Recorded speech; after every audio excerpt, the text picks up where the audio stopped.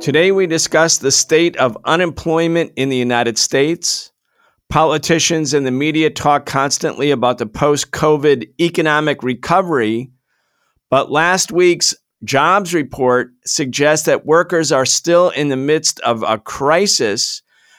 Despite this dire situation, the unemployment relief programs passed at the onset of the pandemic have now expired. We need a new system. We need a new society.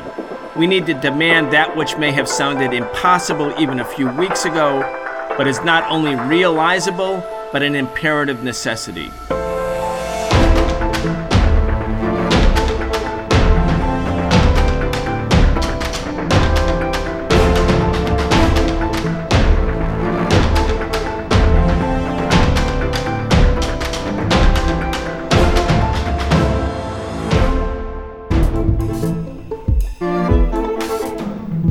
Deepening unemployment, a looming wave of evictions, massive and widening inequality.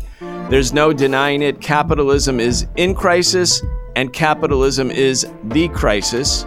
We are excited to have, again, Professor Richard Wolff join us for our regular segment where we talk about the biggest stories related to the economy, the state of the working class, and the crimes of big business.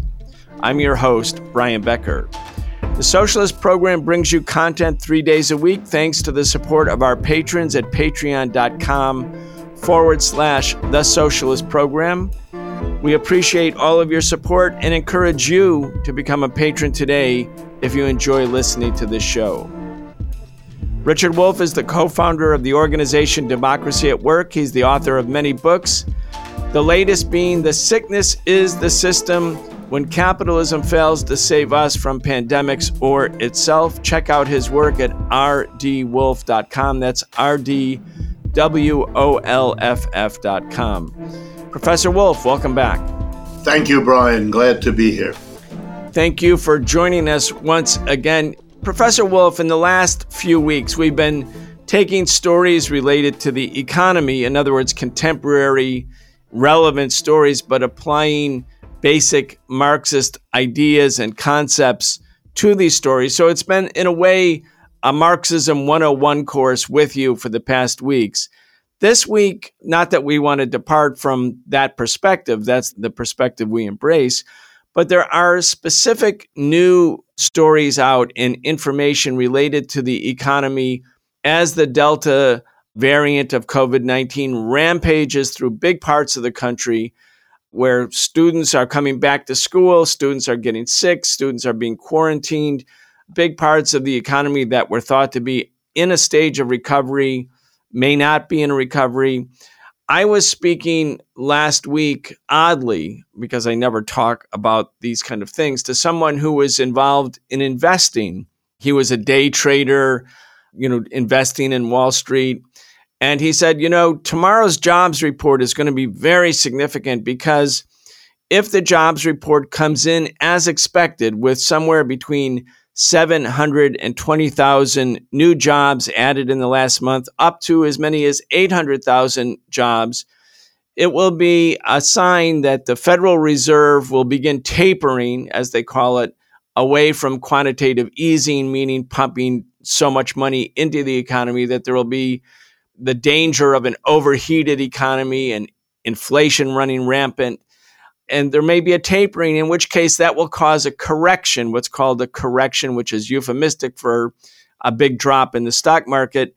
And at the bottom of that big drop in the stock market, it might be a very opportune time to begin buying stocks because stocks will be at a lower price.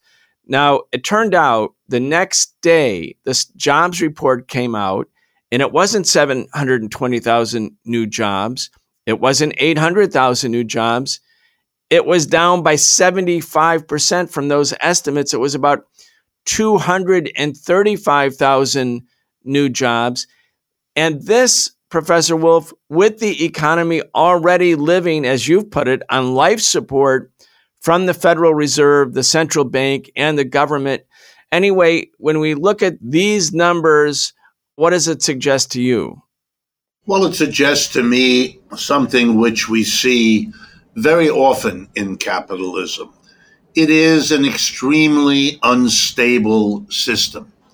And that's the real message here. We don't know. And I'm talking about we, the public, but also we, the economics profession, of which I've been a part all my life. We don't know, literally, from one month to the next, what's going to happen. What we do know is that that's the reality, that this is an unstable system, and it has always been that way. The amazing thing is the ability of the mass media to deal with each of these recurring crashes, followed by a boom that then has the bottom fall out of it, followed by an anxiety ridden crash, then another boom. Each time we're supposed to be given specific reasons, something just now that caused the downturn. And likewise, we're told, oh, goody, after a few months, we're in a recovery, which always, and let me stress this, always these recoveries end up punctuated by disappointments, like the numbers for unemployment that you quoted at the beginning of the program. But even beyond the disappointments, this upturn, if it returns, will eventuate in a downturn. Look at all the words we have in our language: crash, recession, depression, boom and bust, downturn, catastrophe, economic crisis. I mean, I could go on. The reason we have so many names is because this is a fundamentally unstable system. In my classes that I teach at this point in the lecture, I stop because, students need a little humor, especially when the topic is a bit depressing. And I say something like this: if you lived with a roommate as unstable as capitalism, you would have moved out long ago. This is craziness, these kinds of ups and downs. And they have been with capitalism throughout the last 350 years. In other words, throughout modern capitalism's history. Anywhere you go in the world where capitalism has settled in to become the dominant system, Asia, Africa, Latin America, North America, Europe, you name it, we see this same instability.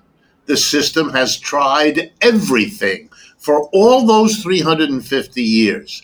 The smartest of its people put to work, do something, do anything to get us out of this instability.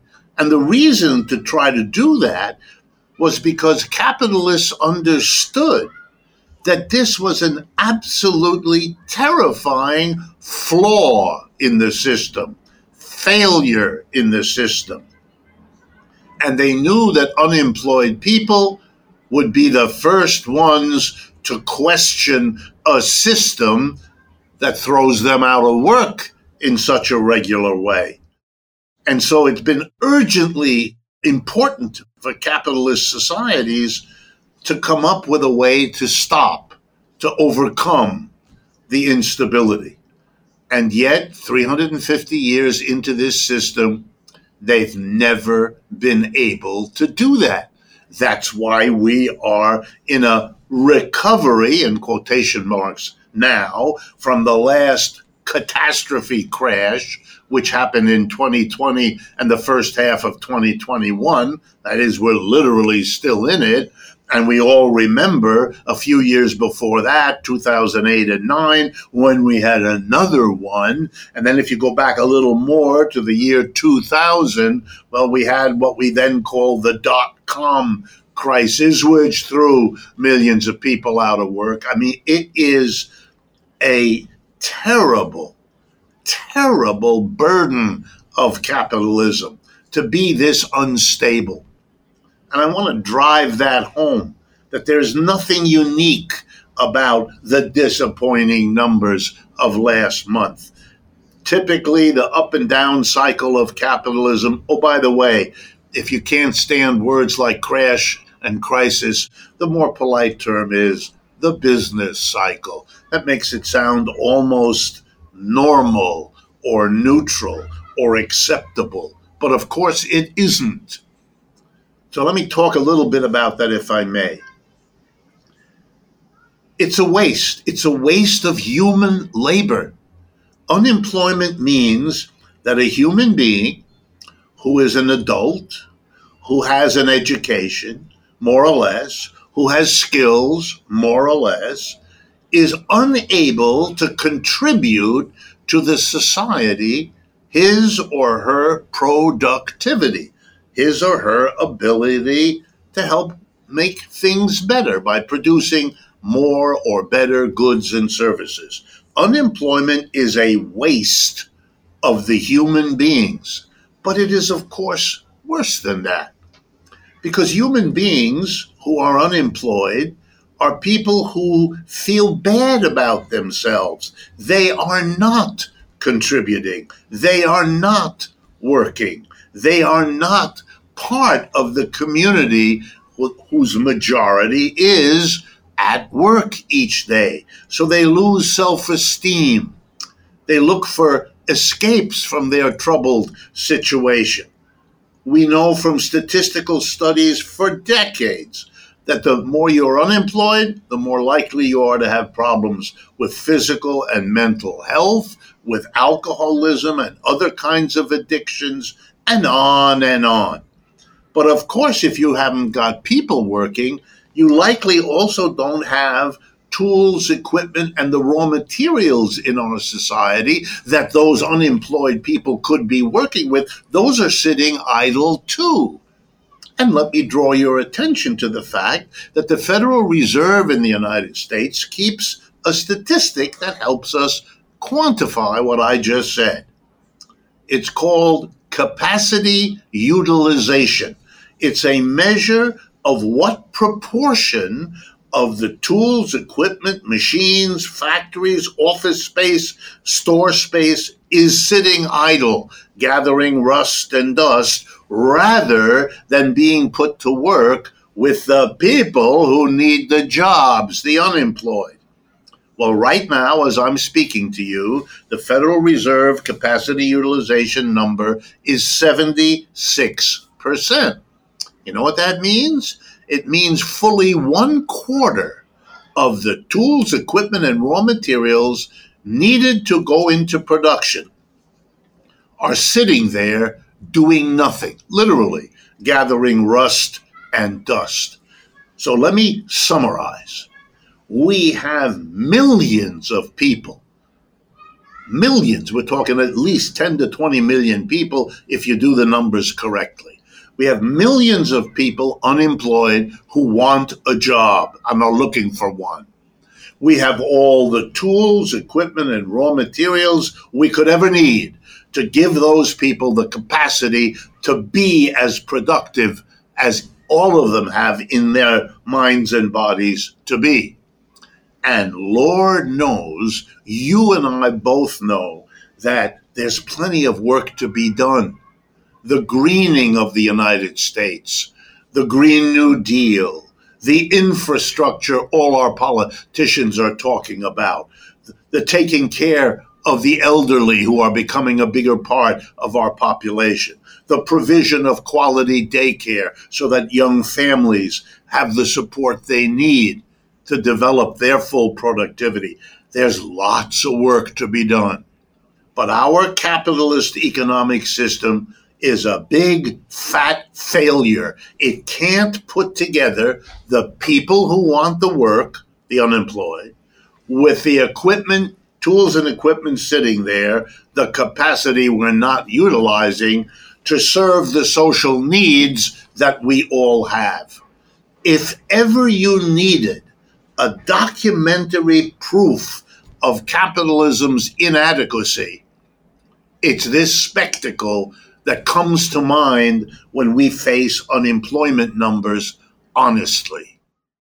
So, Richard, I want to pursue the topic that you're introducing here. The one element of unemployment. Unemployment is bad for individuals. It leads to additional poverty.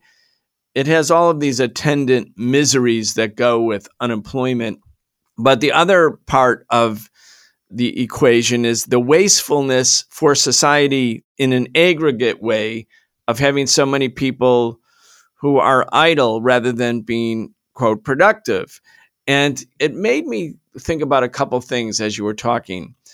When I was growing up, we always learned that the Soviet Union, the evil empire, as Ronald Reagan called it, was not only a gray totalitarian nightmare, but it was a very, non-productive economy, because with a full employment economy and without the ability of a small percentage of the population able to get very, very rich by being owners, the incentive to either get rich or the incentive to work hard disappeared. And as a consequence, we were told, I was always told as a kid, the Soviet Union is, in addition to all of its other defects, it's just not that productive. It's not like the economic miracle of capitalism. Then as I became older and became politically involved and did independent reading, I was struck by the fact that the Soviet Union, once it started introducing 5-year plans with public ownership of the means of production, and I'm not saying all of this to say this is the model. That's not my point.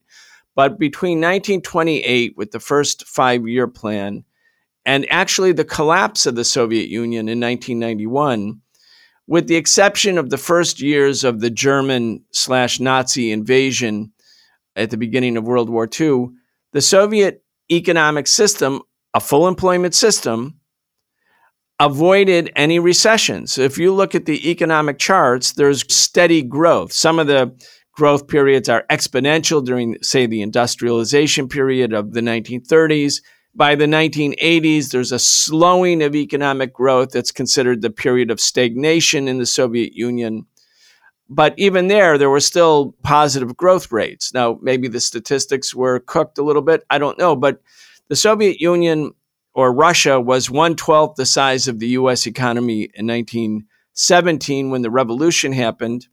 And by the 1970s, it was the second largest economy in the world. And one of the issues that really jumps out at you is when you avoid unemployment, even if you have, say, less incentive for this or that part of the population, not driven by the lash of unemployment, for instance, or the lash of homelessness, if certain things are guaranteed to you as an individual in society, just not having the curse of unemployment gives the economy in an aggregate way so much more additional woman power and manpower that in many ways, in addition to planning and not having advertising and not having intellectual property rights, the other things that would in many ways retard productivity, Russia, or the Soviet Union, which was much, much, much poorer than any of the Western countries in 1917, made remarkable progress. Again, my point is it's a different economic model. It's not driven by profit,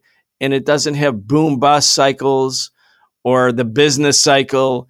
Anyway, a profound difference. And I'm thinking about China, too, which has a lot of capitalist methods, many more than the Soviet Union had. But I noticed last week an article in the Wall Street Journal, in China today, a new museum opens every 2 days.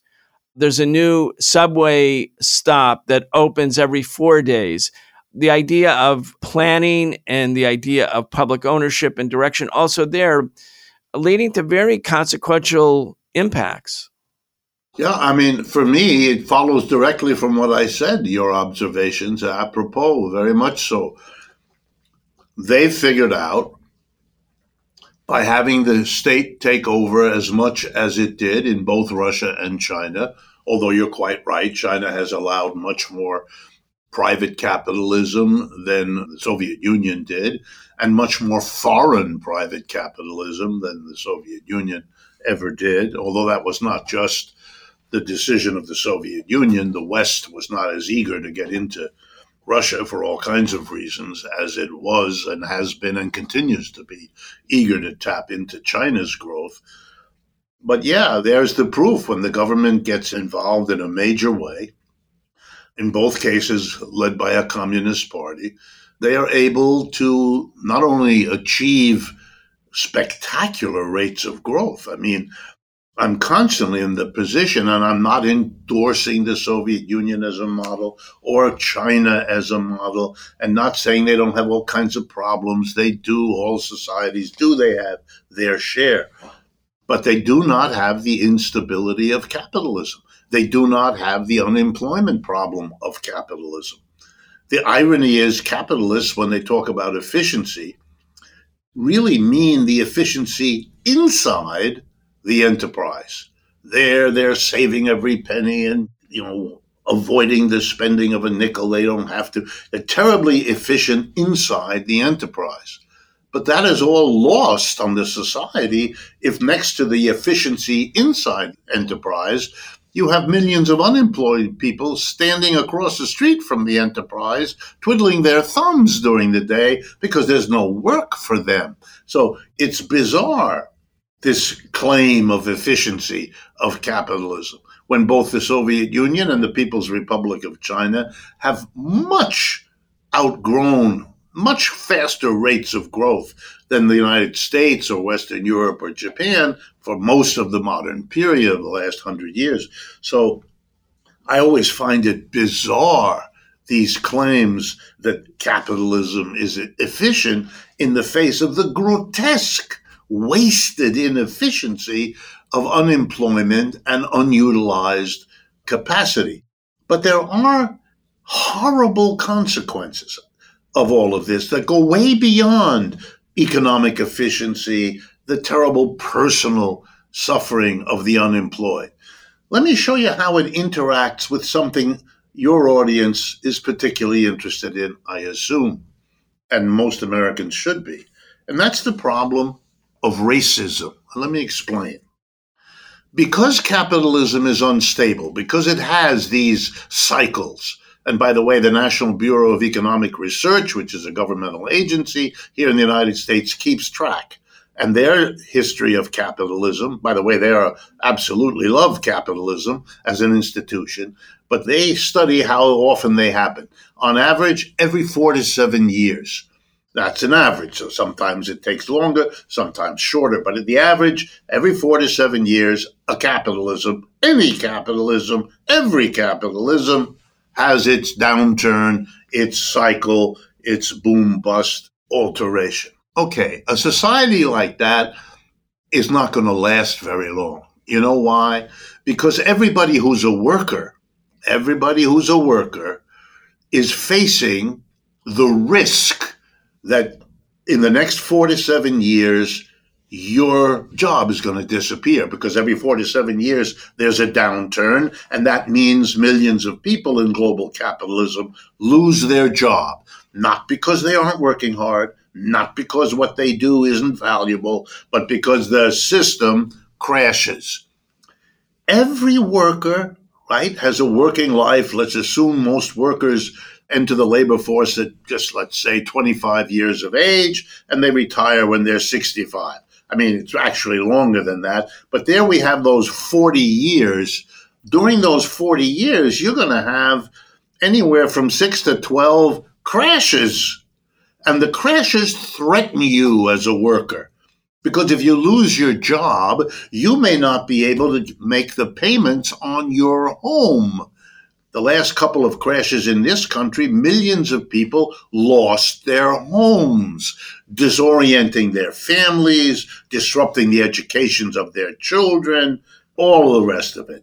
Not only will you lose your home, but you may not be able to make your car payments. You may not be able to enable your child to get an education if it's at the college level. In other words, you threaten everybody, and the mass of the working class, threatened with this irrational 4 to 7 year catastrophe waiting for them, would long ago have gotten rid of a system that threatens them like that.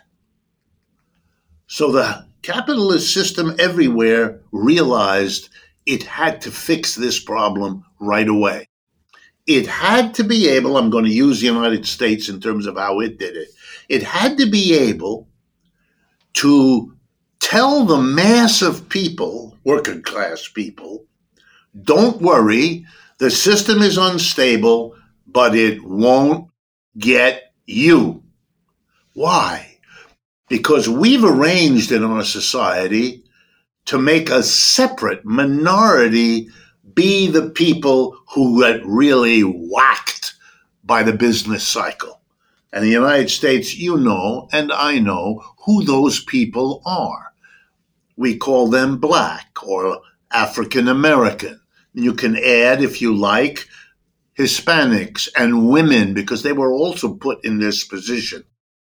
Colloquially and everyday language, these were called the people who were the last hired and the first fired. You know what that means? When the economy is going up, they get pulled in and they get a job. And when the economy is going down, they get kicked out of their job. Their lives become even more unstable, even more disrupted than everybody else's, because they're made to absorb all of the instability to save the majority from having to worry about it as they otherwise would have.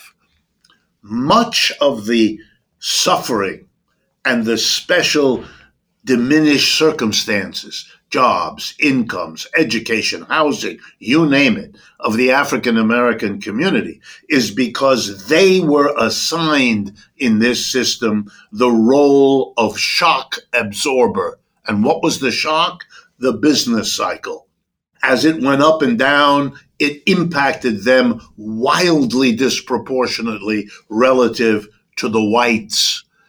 Racism not only allowed the problems of capitalist instability to enable the system to survive despite those problems, but it was able to enforce this by blaming the Black people, the African Americans, for what was happening to them, rather than the system having to do it to somebody, and the American culture allowing that, tolerating it to be imposed on a minority. It is a wonderful example of how the failure of capitalism to cope with its own instability was a major contributor, not the only one, but a major contributor to the institutionalized racism of the society.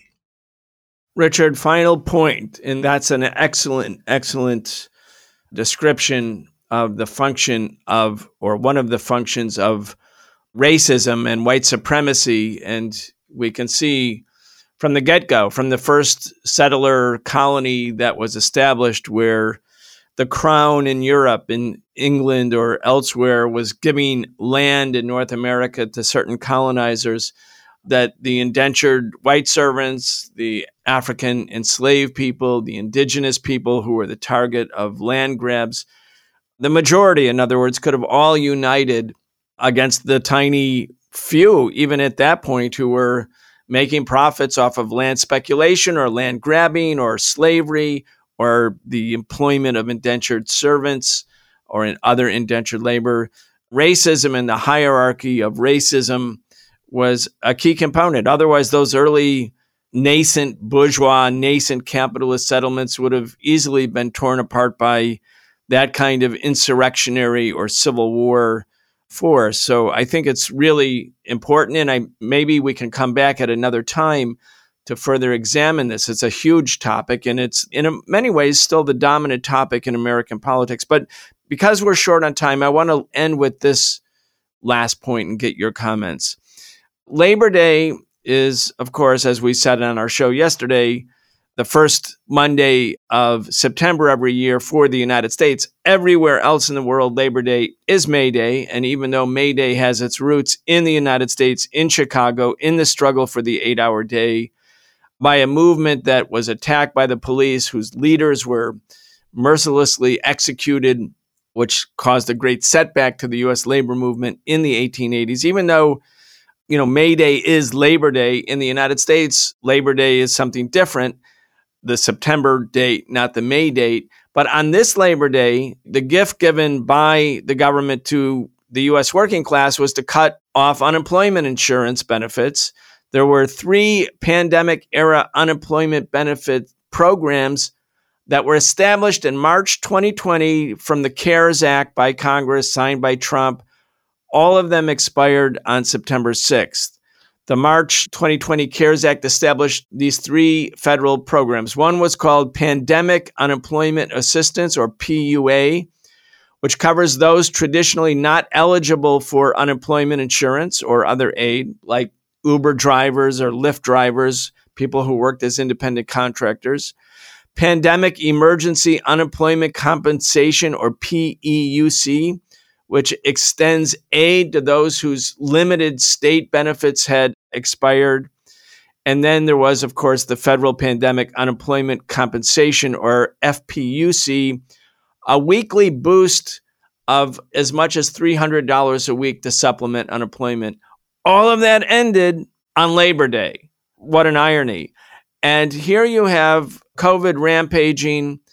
This is a system, in addition to its cruelty, its barbaric cruelty towards individuals, it's a system that clearly, obviously, makes no sense. The bizarre character of cutting these programs when the economy is, in fact, recontracting and when the virus is surging makes no sense. Again, a bizarre failure of capitalism. Anyway, in getting your last comment, I want you to just, address this like exacerbated character of the crisis intentionally by the government.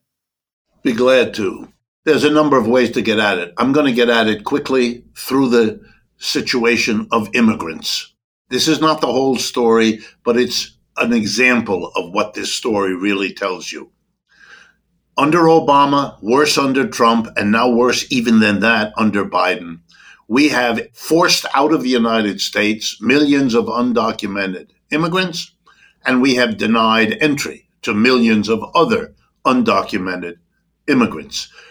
These were the people who did the worst work in our society for the lowest pay under the worst conditions. Often employers didn't even pay them because they knew the undocumented worker wouldn't dare go complain to the government for fear of getting in trouble about their undocumented status.